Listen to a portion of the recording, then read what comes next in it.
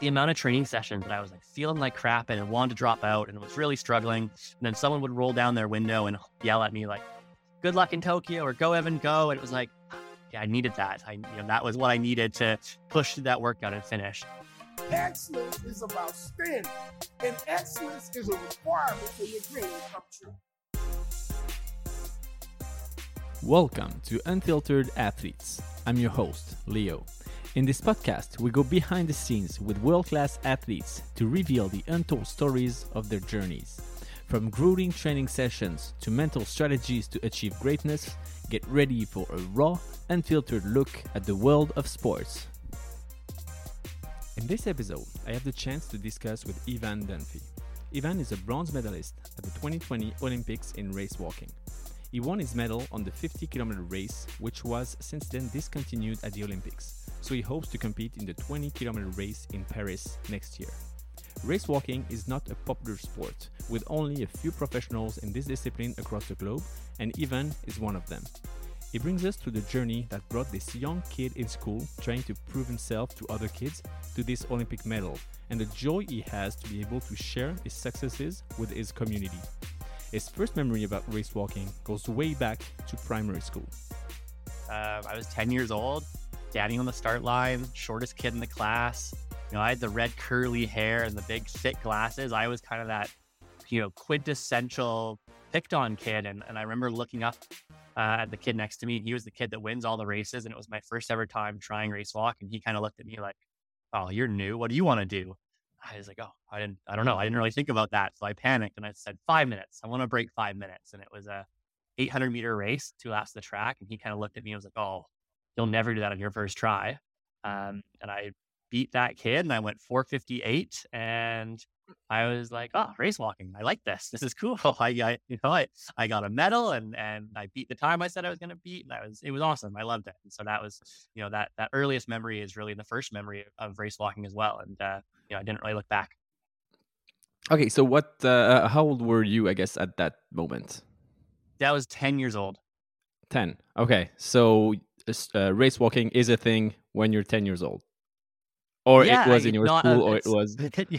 Yeah, we were very lucky in BC to have it as part of some of our junior development meets. It's part of our high school program. So there's lots of opportunities to kind of stumble upon it, which is what I did. So it wasn't in every track and field meet, but it was in this track and field meet, and I gave it a try. And I desperately wanted to be good at something, and not many kids race walked. So the barrier to becoming the best was a little bit lower at that age, and so I got hooked on it. Awesome. So what after that? What between, I would say, that moment, that 10-year-old 4-minute 58 race and your Olympic medal? What's in between, and how did you get there? Let's say in a minute. Yeah, for sure. I mean, for me, it really is a journey of transformation and a journey of growth. I mean, that kid, that 10-year-old who wanted to win an Olympic medal one day. I mean, that was my dream from the time I was 9 years old. But I was so focused on winning. I defined myself by winning and losing. I wasn't a particularly happy kid. I was a sore loser. All that stuff wasn't the person I needed to be to win that medal.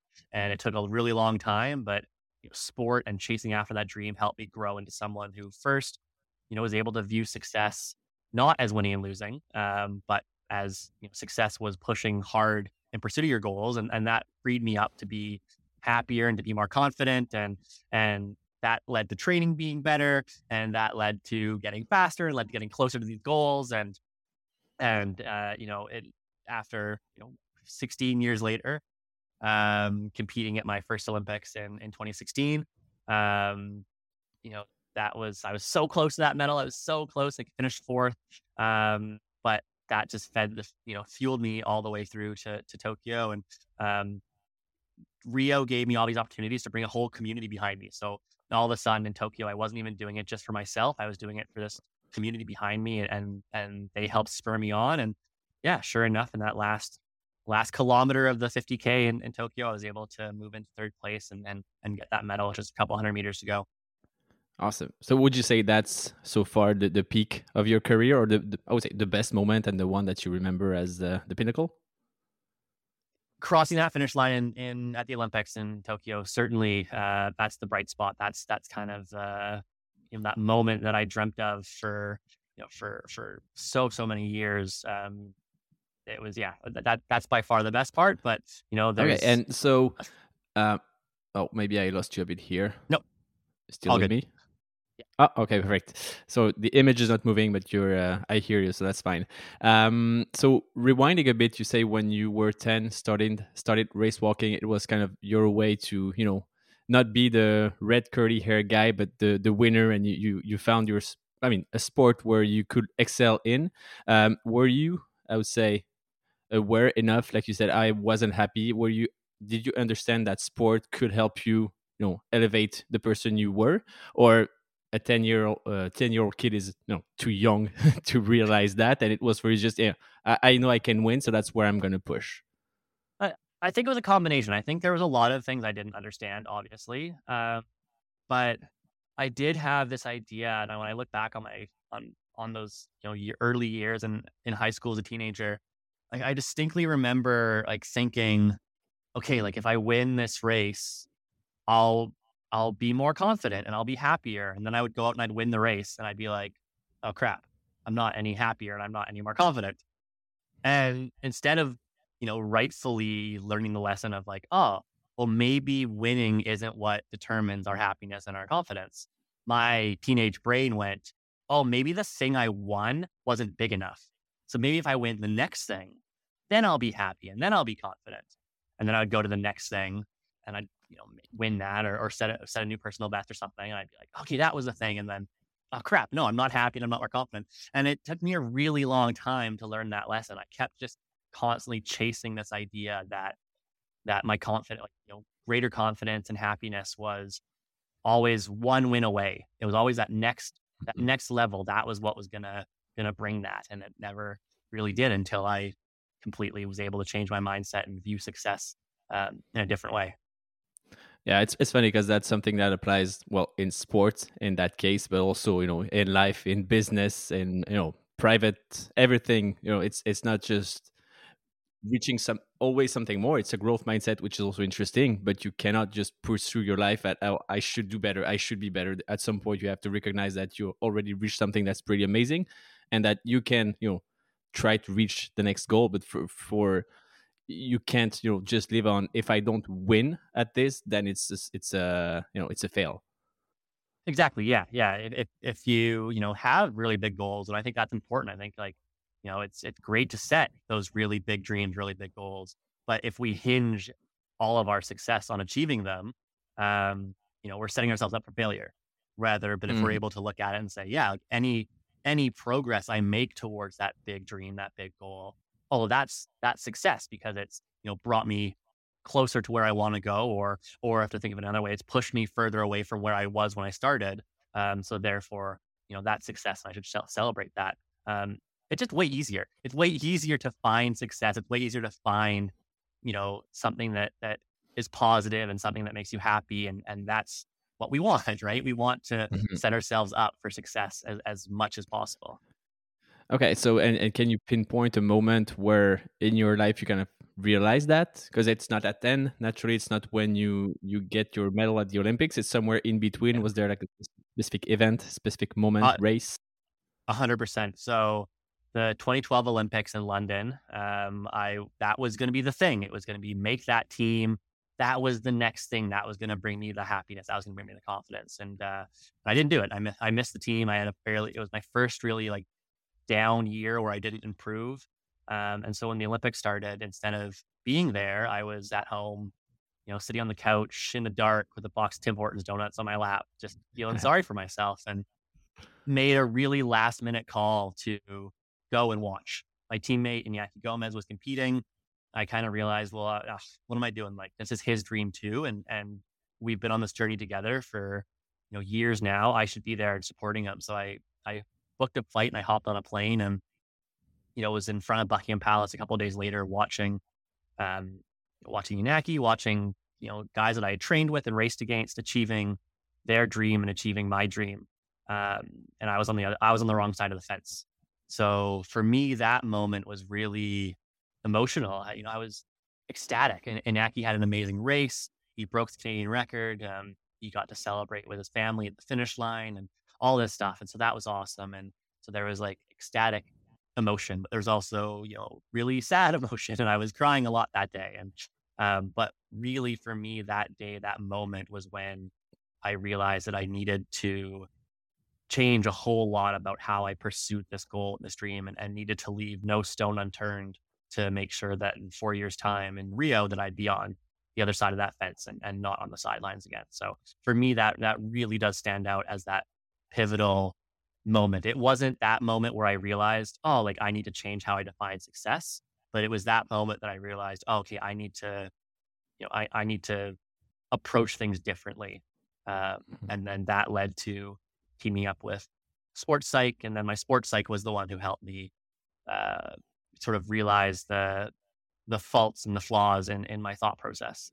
And then that took years and years and years of actually like internalizing it and actually convincing myself this new way of thinking was ingrained and the right way to go about things.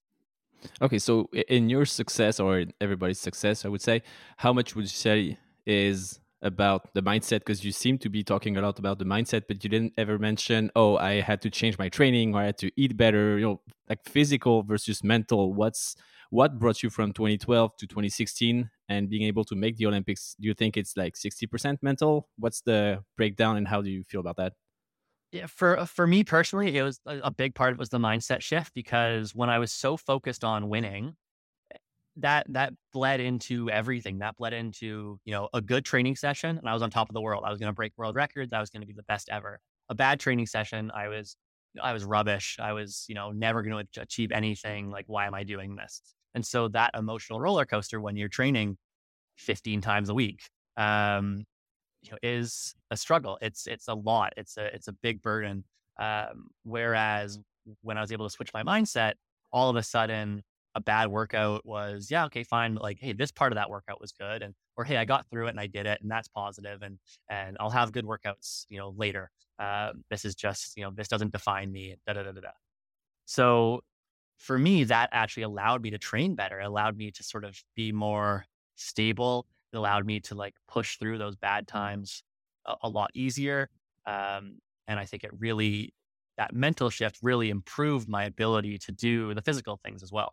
Um, but the physical training I've always enjoyed. I've always liked pushing myself and seeing how fit I can be. Um, so really, it was just the framework, that mental framework around training that kind of unlocked that next key that was necessary. Okay, and you touched a very interesting point where you say that roller coaster when you train twice a day or something like that, and so one day I'm super hyped, the other days I'm super low. Recently in the news, we've seen a lot of like athletes coming out and saying, talking about depression. Do you think that's something that causes it? It's having that many ups and downs so close in time, like the day over the next, that could spark such I guess mental reactions and deep feeling things happening. Certainly, I think that's part of it. I mean, I think also as athletes, we put a tremendous amount of pressure on ourselves, um, and our success can be so fleeting. You look around funding, you look around just being named teams and all that stuff. Like it's here one day, gone tomorrow. One bad season, one bad performance could knock you off of your funding, and so everything is so tenuous that it does put a lot of stress on the athlete, and it's a lot to deal with. So I think that's certainly one element of it, but there's a lot of different reasons why that I think, and it's great now. I think the biggest step in the right direction is how much more comfortable we are about talking about it, and how much I've learned from hearing other teammates speak out that, oh yeah, okay, like yeah, I'm not. This is how other athletes feel, and that is comforting to know that you're not alone, and all that sort of stuff. So it's great to see the landscape we're kind of in now compared to when I was younger. Just how much more is talked about and acknowledged and recognized is awesome. Interesting. And so in that case, do you think, because in the past, I would say 40 years, whatever the field, whether it's track and field, any type of sport where you have records to beat, it seems like it's always been about how fitter you can get, how faster, jump higher, everything.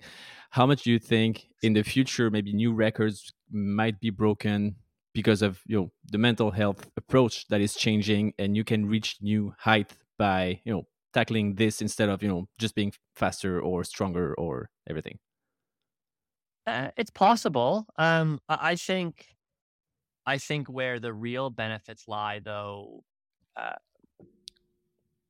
is more in, I think we talk about this a lot in Canada. Like right now, especially, we have Own the Podium, which was started up in advance of the 2010 Olympics, and it's kind of been one of our major funding arms for sport. And there's some talk now about, oh well, maybe an organization called Own the Podium isn't the most appropriate name for something right now. Like we're Hmm. trying to go away from that performance based thing, and I contend that the best metric that we could use in sport to measure success of programs or of different, of sport in Canada is what percentage of athletes leave the sport feeling fulfilled, leaving the sport on their terms, feeling happy and fulfilled. And if we Hmm. can increase that percentage, um, I think down the line that actually would have performance benefits. So, instead of having an athlete who is just driven into the ground and maybe 1 out of 10 of those athletes handles it and wins a medal, and the other nine get sort of pushed out of the sport because they just can't, they're just not happy anymore. They can't handle it. They're what all sorts of different reasons. Yeah, we got the medal, but we ostracized nine people who aren't gonna contribute, aren't gonna come back to help the sport in the future. Whereas if we could have, five, six, seven, eight, nine of those athletes leave the sport feeling really positive about sport and having positive associations, but none of them won medals, but they're going to stick around in sport and they're going to become coaches in their local community. They're going to become champions for sport. And that's going to lead to more kids in the local community playing sport because we have more officials, we have more coaches, we have more volunteers. And I think long term, that development is going to lead to a higher talent pool of athletes who, yeah, then some of those athletes will win, will go on to win medals and be, happy. And that's not to say that there aren't athletes right now who are winning medals who also have very positive associations with sport and have had amazing coaches and all that stuff. I don't want to oversimplify it. But I do think like that would be the benefit of the shifting landscape in sport is having more athletes leave the sport fulfilled and wanting to give back. And I mean, that's the ultimate measure of, you know, winning medals at the Olympics is, a great nationalistic kind of tool that we Hmm. use to say, hey, yeah, rah, rah, rah. Like every country does it. I mean, it is a bit of propaganda.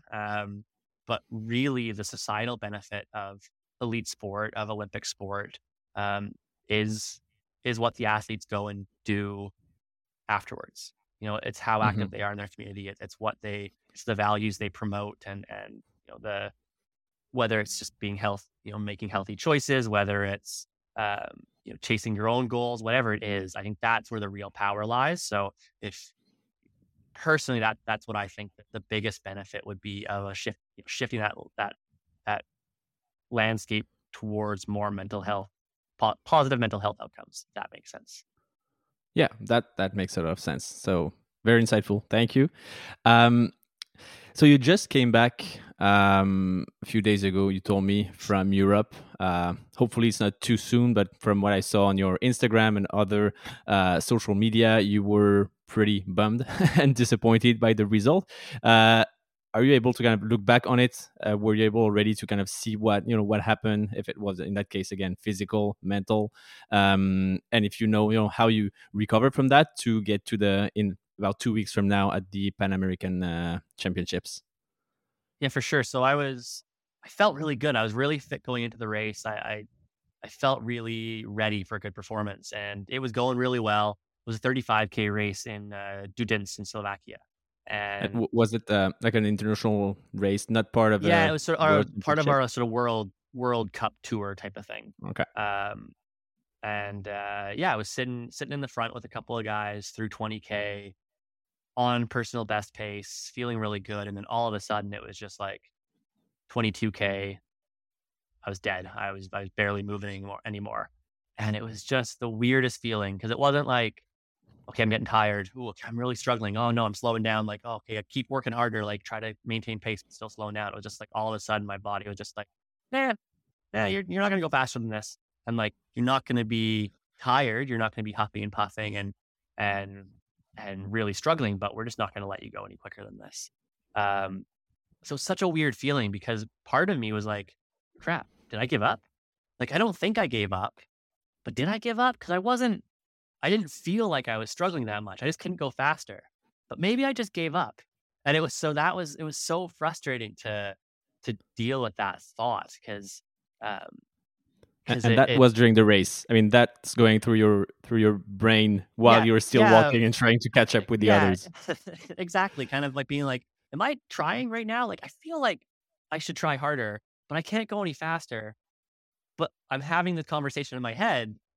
And I'm just like, so it was really frustrating. Because I don't know. Like looking back on the race, I don't think I just gave up, but I can't say for like full certainty that I didn't. So it's really odd and frustrating. But I have a call with um a couple of our one of our sports science guys tomorrow to talk about the race and get his thoughts on what might have gone wrong and what we could kind of do to make sure it doesn't happen again. So I'm optimistic that we'll get to the bottom of it. And it was just one bad race. They happen. But certainly it was frustrating just because I knew I was in really good shape and had traveled all the way over to Europe for the race and all that stuff. But yeah, I'm excited to get to the bottom of it and figure out how to make sure it doesn't happen later this summer when we have our World Championships.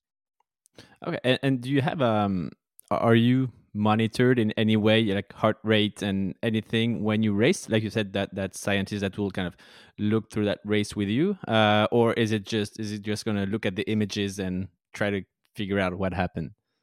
Yeah, so I do wear a heart rate monitor. I don't really look at it too much while I'm racing, but definitely it's a tool that we can use to look at after the fact. And so, yeah, that's one aspect of it, comparing, the conditions and my heart rate, like my training status and stuff like that to the 35K at the World Championships last year that went really well, and kind of trying to figure out, okay, what was the difference here? What are some things that could explain the differences here? So, yeah, we do have some tools, we do have some resources that we use, and try to get to the bottom of it. Okay, so what are the next big, I would say, event for the year? You mentioned the World Championships in a few months. What's your 2023 year about? Oh yeah, it's 2023, isn't it? That's scary to think about. Yeah, so World Championships in Budapest later this summer. That's kind of the target A race. We'll be racing over 20K and the 35K there. So they're only a couple of days apart. So that'll be a really tough turnaround. But yeah, I'm excited to get back to racing both. I haven't raced both distances at a World Championship since 2015. So I'm excited to double up again and try them both. And that's really the main target for the year. And then we also have the Pan Am Race Walk Cup coming up in Nicaragua in a couple of weeks, middle of April. And then the Pan American Games will be in Santiago in Chile in end of October. So it's going to be a long season, but Okay. looking forward to it. Awesome. So that brings up another topic that I was interested to understand is what's your day to day as a race walker. I guess you walk a lot. But how does it happen? How do you plan your year with all the races and the training that comes with it? And what's training like for you?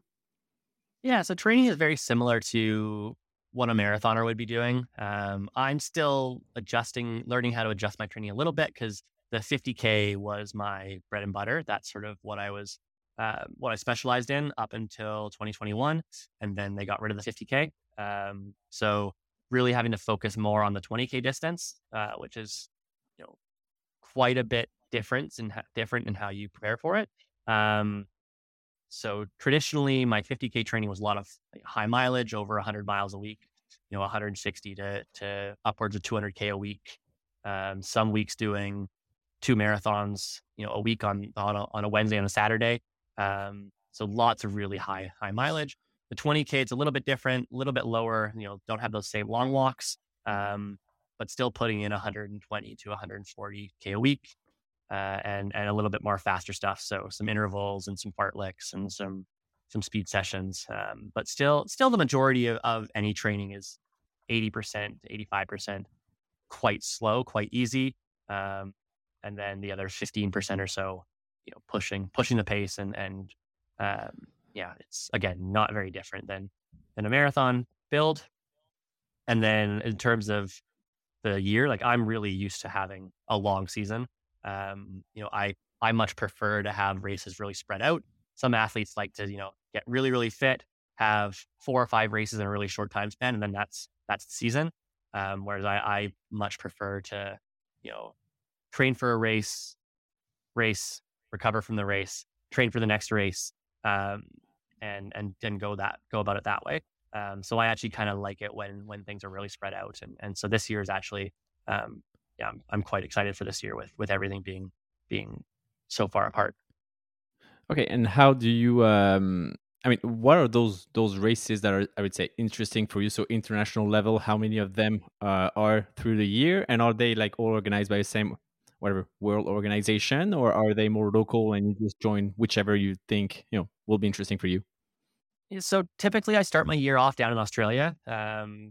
Before the pandemic, at least, that's what I did every year. And then this year was the first year I was able to get back down, and do a training camp down in Australia with a lot of guys. Like guys from all over the world, come together to train. It's a really tight knit community, so that's really awesome. So we'll traditionally have a few races down there, um, to start the season off. So yeah, I start my season in January racing, and then I race all the way through to October. So again, really long season. Um, and all of the races have to follow, certain World Athletics rules. For races to count towards qualifying or towards our ranking system, they have to have a certain number of high quality judges, because race walk obviously is a judge sport. And so we need to have there's different sort of categories of international and regional and local sort of level of judging. And so it is a little bit tougher. It's not like I can just rock up to my local track meet happening on the weekend and do a performance that will break a world record type of thing. I have to find races where they have adequate judging and stuff like that. So unfortunately, that means a lot of travel. We don't really have any top level judges in Canada. Um, so to get those races that count, I'm usually having to go over to Europe and compete in Europe, or occasionally in Mexico or Latin America. So it is hard to find races locally here in Canada, and also there's just not that many race walkers to race against. So when we do our nationals, there's only a couple of us. They're kind of top caliber things. So it's always nice to go and get in a big race with a lot of good guys pushing the pace. Awesome. And so where do you train? So you train at home? You're in BC. Do you train around the block and you have your neighbors seeing you 150 times every day? Or do you have specific locations where whatever altitude, or in other, more like the forest? How do you approach that? Yeah, the bulk of my training is just at home. So I live in Richmond, which is just south of Vancouver, where the airport is, and it's great. Like the highest elevation is like 3 meters. Most of my training is done below sea level, at home, and I can go out and do a 40K from my front door, without backtracking, without having to hit the same bit of pavement twice. So really, really nice, really easy to place to train. And I really love it. That's one of the really cool things about being a race walker. And it would be similar for runners as well, is that we have so many great athletes, but, they're kind of hidden. They're at the tennis courts, or they're at the fencing center, or at the pool. And so unless you're at those places, you don't see them. Whereas I'm just out on the streets of my city. And so I'm super recognizable. Race walking is a distinct movement. We're easy to spot.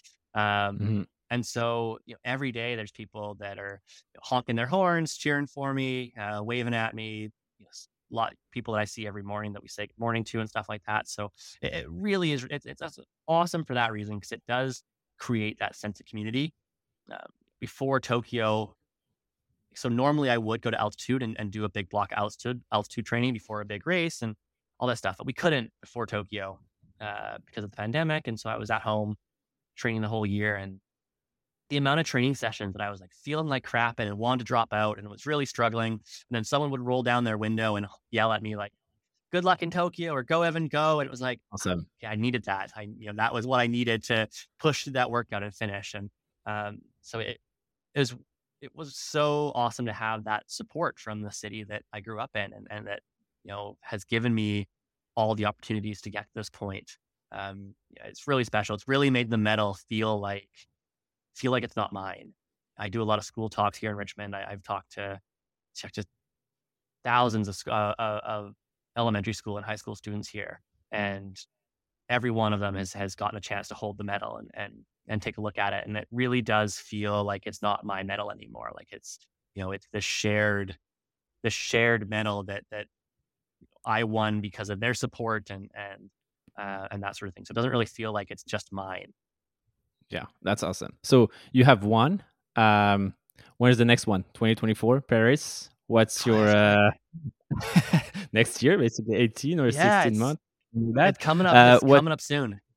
Yeah, and so 2 questions. How do you prepare? I guess basically you'll just repeat whatever you said, training, and trying to reach your peak. But the second question is, what are the minima or the rules for you to be qualified for the Olympics? Do you have is it the world ranking? Do you have to beat one specific whatever record in a year or something?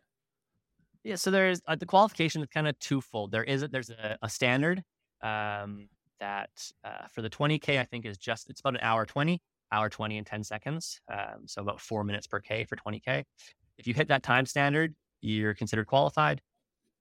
We have a quota that's 50 athletes. And so any athletes that don't have that time standard, which will be probably around half, maybe 20 athletes will have the standard and 30 athletes will then qualify through a ranking system. So every level of race has a different kind of placing bonus category. So world championships, obviously you get a lot of bonus points for doing well, all the way down to like national championships, you get some bonus points for doing well type of thing. So that's combined with your times that you do in those races to create kind of a score.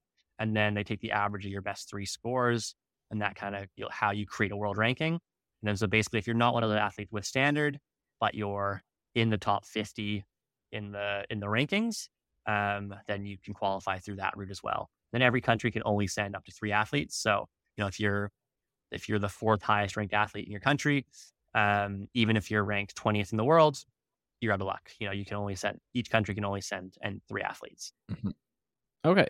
So when will you know when you're selected for next year? So the qualifying window has opened up for the 20K walk already. I'm currently in the rankings.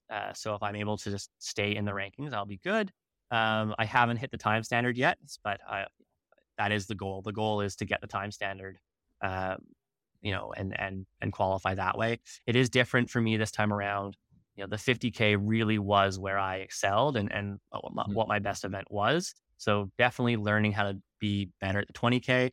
20K, the shorter stuff is obviously harder as you get older as well. So even though I'll only be 33 next year in Paris, for the 20K, that is getting a little bit older.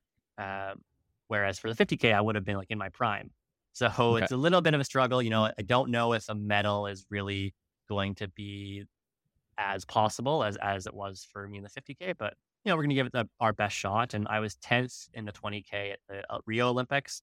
So I definitely believe in my ability to hopefully come away in the top 8 and yeah, that would be a good possible end to my career. I don't know. I haven't thought much beyond Paris yet. So Okay, cool.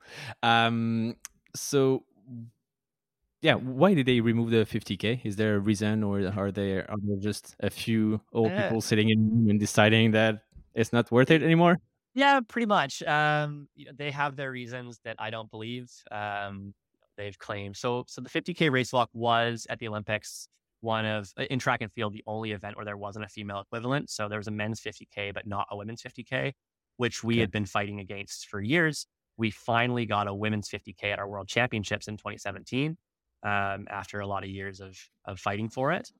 So we were on the right track, but then yeah, the IOC said, no, actually, this event's too long, takes too long, and we just don't want it. We just don't want it anymore, which is such a shame because it's one of the few events that has total global representation. Race walking is one of the few events where you can have athletes in the top 8 from North America, South America, um, you know, Australasia, Asia, Africa, and Europe. Like no other event in track and field and very few other, almost no other sport can claim that level of representation. We have people in race walking winning medals from every continent. Mhm. So losing an event that, you know, South like Guatemala, Ecuador have had their first ever, and for Guatemala, their only ever Olympic medals in race walking.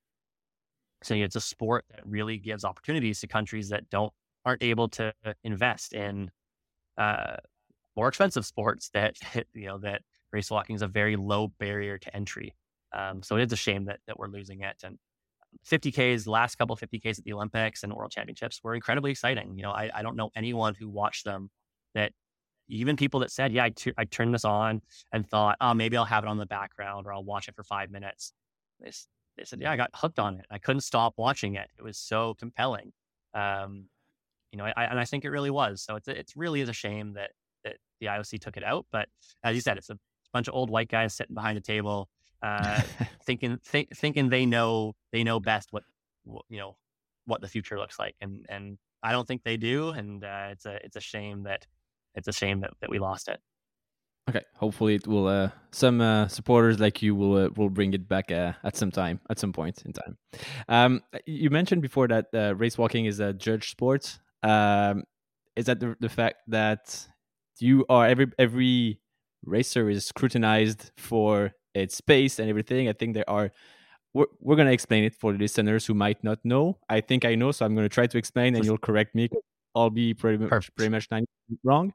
I think there are two main rules. One is that on every step, your leg must be straight at some point, and you should never have your 2 feet in the air. You should at least have 1 foot touching the ground, flat.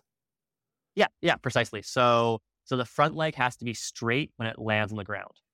So Okay. from the moment of contact with the ground, has to be straight and just has to remain straight until it's no longer your front leg. So basically, from the moment your foot touches the ground till the moment it's underneath you, it's got to be straight. And then you obviously bend once you push. You bend your leg to push off and then straighten it again. It's not like we're doing the whole thing with our leg straight.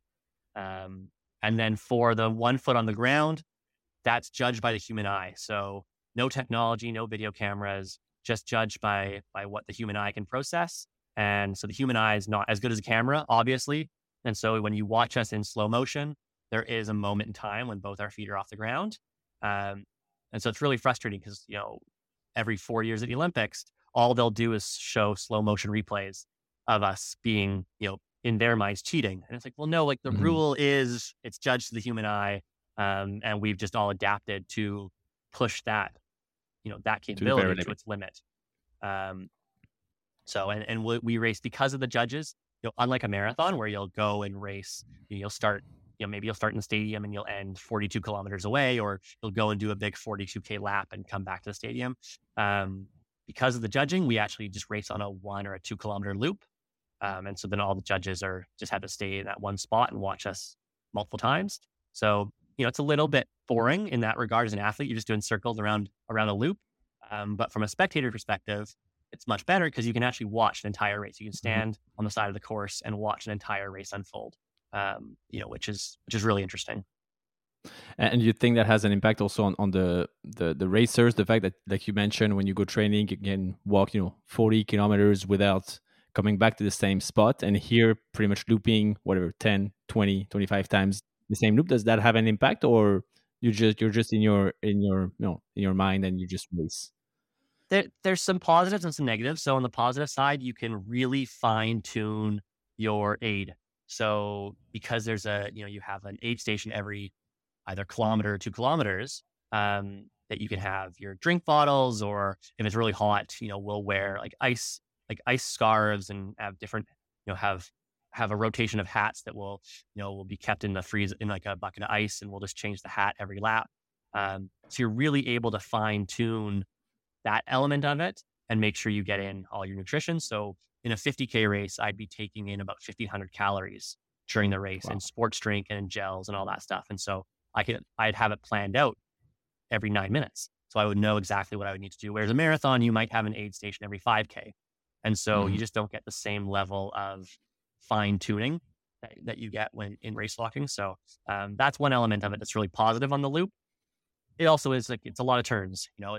It definitely slows you down a little bit, having to do these hairpin turns at either end of every course, especially on a 1K loop where just going 500 meters out around the corner, 500 meters the other way. Like it does kind of sap your momentum. So, you know, I, it's, we're all used to it. So we don't really think anything of it, but I think we would be able to go faster on a course without turns like that. Awesome. Okay, so I would say enough about the sport itself, of the effort itself. I'd like to dig into other types of questions that, even if I look up online, I don't have the answers to. So I think that podcast will be the perfect way of getting those interesting insights. So, and the reason why I initially started that podcast was to talk to the best of the best in, all the sports, and most importantly in the sports that are not, that popular.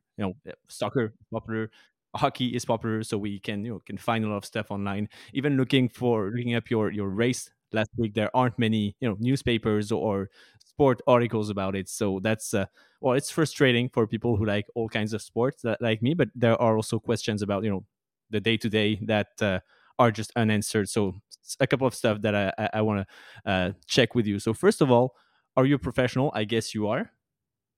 Yes. Yeah. You So consider a this is, professional, I'm yeah. lucky. I'm lucky enough that this is full time. Okay, so how many race walkers are full-time professional worldwide? Well, it's a really good question. I don't actually know. Every country is very different. So, I have some friends in Latin America who are employed by their military. They're part of the military, and their job, their military position is to be an athlete and represent the Oh, country that way. And so that's sort of how they get paid. So that's a really interesting system. Actually, a couple of the Americans are the same thing. Um, so that's one way it's done. Um, I have some friends who get no government funding but have really good sponsors. And then I'm kind of in the middle where I have a little bit of sponsors and a little bit of government funding, and it kind of combines. I'm able to get by. Um, so I do think a lot of athletes have a part-time job. A lot of the athletes will have work a little bit. I supplement my income by doing talks and doing corporate talks and stuff like that. Um, so yeah, so I think I don't know what the percentage would be. I think at the Olympic level, you're looking at probably, you know, 70% would be full time, maybe okay. In race walking. in race walking. Okay. So you mentioned sponsors.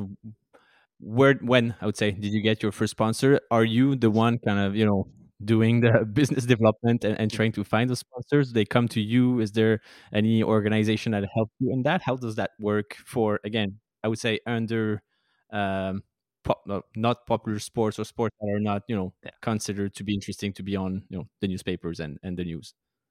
Yeah. So I'm my own agent, which is bad because I'm not a good agent. But the opportunity to have an agent is definitely there. I've just never really taken taken that opportunity. Um, yeah, my first sponsor was actually my mom's company that she worked for.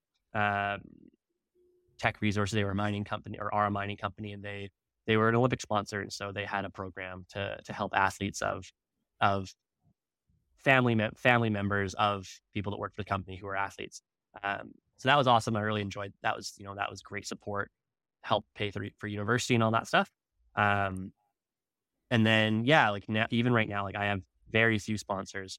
Um, it's a struggle. It's sending out emails and trying to talk to different people and just either getting ignored or getting led on. I'm like, oh yeah, this maybe, da, da, da, da. And then 3 months later, going, oh, actually no. Hmm. Going, oh. So it is really tough. It's a frustrating thing for sure. I'm not the biggest social media influencer either. Like I don't love social media. It's not my wheelhouse, but where my real value is what I do in my community. So again, I've spoken to over 10,000 school kids.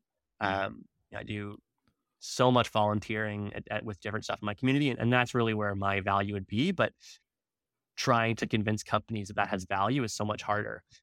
Companies these days are lazy and they know how to put a monetary value on 20,000 Instagram followers or, whatever it is. Hmm. Whereas saying, hey, yeah, like look at all this stuff I do face to face in my community, it's harder to value it. And they're lazy. So they don't want to, they don't want that. They don't want to try to figure out how much that's worth. So it's tricky. That part's really frustrating because, you know, I, I, I think I create a lot of value and it's been hard to convince companies that that's true. Before the Olympics, Kraft Dinner came along and they actually came to me and asked for a partnership. And that was so much fun because they were a company that saw what my value was and saw Hmm. what I wanted to do with my brand and what I wanted to do in my community. And they were just like, yeah, hell yeah, like we want to help. And so after the Olympics, so I walked the 50K in 3 hours, 50 minutes, and 51 seconds, I think. And I got in like 5 minutes, whatever, 20 minutes after the race when I opened my phone for the first time. The first thing I saw was that Kraft Dinner had donated 35,051 boxes of Kraft Dinner to my local food bank. Like Awesome. that was so cool. And then we did another thing where we had my face on a box that we auctioned off a couple hundred of them, and we raised $20,000 for kids sport. And so they were just sort of said, "Hey, like we see what you're doing, and we can help. We can add to it. We can yes and what you're doing." So that was like the ideal, like the dream partnership of finding someone who sees what you're trying to do and just wants to help. Yeah, and that's great because you touched upon a very interesting point where you said marketing, whatever agencies or people can monetize X thousands of followers on Instagram, which might all be fake ones that you bought on whatever website, versus you said you talked to 10,000 kids in person who are, kids from the neighborhoods or the city. That has much more. I mean, that 10K is 10 times as important as 10K on an Instagram account, which again might be fake, but that's not necessarily recognized because people or look at quantity over quality in that type of endorsement deals or stuff like that. I think. Yeah, it's frustrating for sure. But even just today, like finishing up my workout, some of the high school kids were out picking up litter along the railway or the greenway, and I went by and a bunch of them were like, "Oh, it's Evan Dunfee." And it's never just one name. It's never just Evan. It's always, "Oh, it's Evan Dunfee," and it never stops making me laugh when you have these like 14-year-old kids like yelling your name. But yeah, like that, there's definitely value in that, and it'd be nice if I could convince a few more brands that was there. Hmm. And when did you start feeling that need to, yeah, give back to the community? I saw that you were running for, I think, a city council seat a few months or years ago. I guess that's also aligned with all that community giving back. When did that start? Popping in your mind. After the Olympics in 2016 was probably like I'd been doing some stuff before then, but after the Olympics in 2016 was really when I realized I didn't know anyone watched the race and all this stuff, and it kind of the way the race had played out. There's really nothing else happening that morning back in Canada, so it was CBC was showing most of the race live, and so people were watching it, people were tuning in, and so afterwards, I had all these different opportunities that had never existed before, and I got to go to some events, and I got to link up with Kids Sport, this charity that helps break down the financial barriers to by helping pay the registration fees for families who can't afford their kids in sport. And I love the message they were doing. I loved what they were, trying to do, and I just got hooked on it. I said I always wanted help. Like, what can I do? Who I am as a person, uh, I owe to sport. And so the idea that there's kids out there who don't get to follow that same path because of these financial burdens, I was just like, well, no, that's not good enough. Every kid should have the same opportunity that I was privileged enough to have.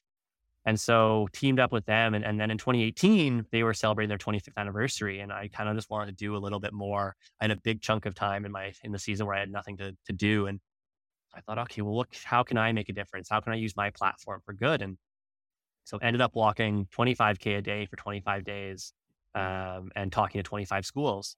And we raised $27,000 for kids sport. And, the kids all raised money. And it was just, it was so much fun. It was so cool. And that was, to me, was really that first ability of like being able to see the skills that I've developed chasing my dreams and how I could use those skills to make a difference in my community, to sort of pay it back. And so that's one of the really big things I talk about now when I go and do my school talks is like, yeah, chase, set really big goals and chase after them, and know that in that journey, you're going to develop some really unique skills. And if I can use my skill of walking fast for long periods of time, which is, a pretty ridiculous skill to have in 2023, but if I can take that skill and use it to, to raise 20, 26, $27,000, then whatever skills you develop in your journey are going to be valuable, and you're going to be able to use them in your community for good. And so I think that was really the eye opener to me, and just have really tried to continue that on. The other element of it is that my training is out in my community. I get to see my streets at 12, 13 kilometers an hour. I don't drive a car, so everything I do is at that kind of slower pace, and I get to see more of my city. And I think you just build a stronger connection to your community when you see it that way, and when you get to interact with it in that way. And I think that's really what led to wanting to run for city council, was just that different perspective that I had on my city, and I owe that to the training.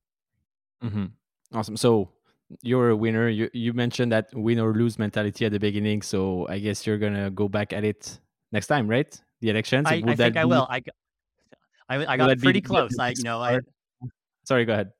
Yeah, I was gonna say 2026 is the next election, and I got so close this time around. I was 440 something votes short. Right. So, just like Rio, it kind of was like just off the podium, just off the podium. And so, yeah, 4 years time, give it another run, use everything I learned from the first time around, and hopefully get on that podium. And would you like that to be part of your after sport career, maybe? Or I think so. It's that perfect for me, and anyways, it seems like the perfect next step. Taking the lessons I've learned in sport, my dedication, my teamwork, my sportsmanship, taking that and applying it in that new way to help my community. To me, it just makes so much sense. I love it. I got really, really into the process of it all. Municipal politics, city politics, to me is like training for a 50K. It's all this like really fine minutia that when you're able to put it all together, you get this amazing outcome. And I really enjoy that. I'm the guy that loves reading through municipal staff reports. I think last year there was times where I had read the staff reports more in depthly than the actual counselors had. That's just and so I have a brain that likes that sort of thing. And so yeah, I definitely got hooked on it. I definitely think I'll run again.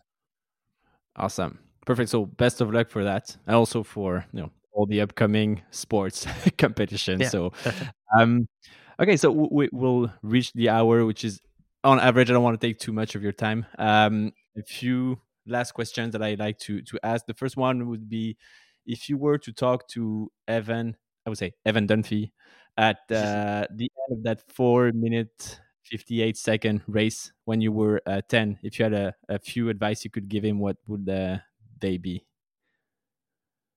Oh, that's a great question.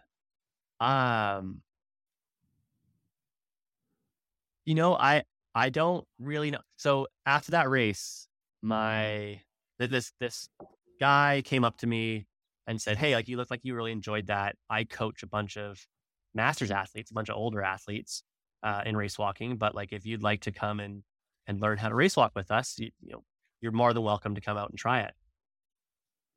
That What are we now? That was 23 years ago. That guy's still my coach. So that guy who came up to me on that first day, he's still my coach to this day. So I don't really know if I would have said anything. I don't know what I'd say to that kid, but what I certainly want to do is all of the lessons that my coach taught me. I want to be able to one day be that person for someone else to get to see that next kid who really enjoys it and then say, hey, like, yeah, you want to learn how to do this? Let's do it. Let's go on this journey together. So yeah, it doesn't really answer the question you asked, but it's the answer that I'll give. Awesome. Perfect. In a 4x100 meter race, there is that stick that you give to your partner who keeps racing. If you were to give that stick to another athlete in your friends or people that that might have an interesting story like yours to tell on the podcast, who would that be? I don't know if the analogy works well. It's just because my English is not perfect. I'll make it better next time. No, it is perfect. Kate O'Brien. She's a cyclist. She's a really good friend of mine. She competed in Rio in track cycling. Had a pretty horrendous crash a couple of years later, and a really long recovery process, a lot of issues. And then in Tokyo, she competed in the Paralympics and won a silver medal in the Paralympics in track cycling. And she's just she's the coolest person I know. So yeah, she would be the one that I would say her story is awesome and she doesn't get to tell it enough. Okay, so if ever you think you can introduce us, that will be wonderful, and I would love to. Of course. Awesome. Next question. One of the last one is, since I started that podcast, I'm building a wall of fame, not the Hall of Fame, but the wall of fame, with a few whatever gears or stuff that athletes have used and signed. Is there anything, a jersey, a hat, whatever, a sock, anything you have in your old drawers that you would either give away or throw away that you might sign and here in Montreal? Yeah, I certainly. I have, that's the one. It's the best thing about track and field is that you get bibs from every race. Yeah. So I can definitely find a bib from one of my big competitions and sign that and send it over. That would be wonderful. I'll send you like a prepaid envelope or something. So I'll do my part of it. Okay. Cool. So that's 2 questions. What can we wish you, sport wise and personal life stuff? And where can we follow you? Where should people find you? Yeah, I just want to keep having fun. That's the biggest thing. Yeah, follow me. I'm pretty active on Twitter, fairly outspoken when I need to be. Instagram, I try to post as much as I can. I'm not on TikTok, but Twitter and Instagram are both at Evan Dunfee.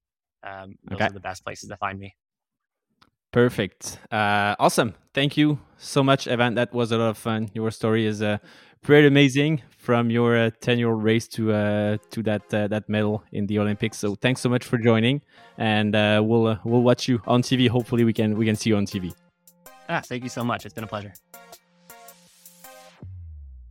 If you're still here, it's probably because you liked the episode, right?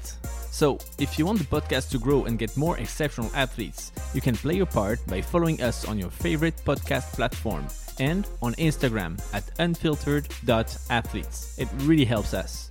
And until next time, enjoy life!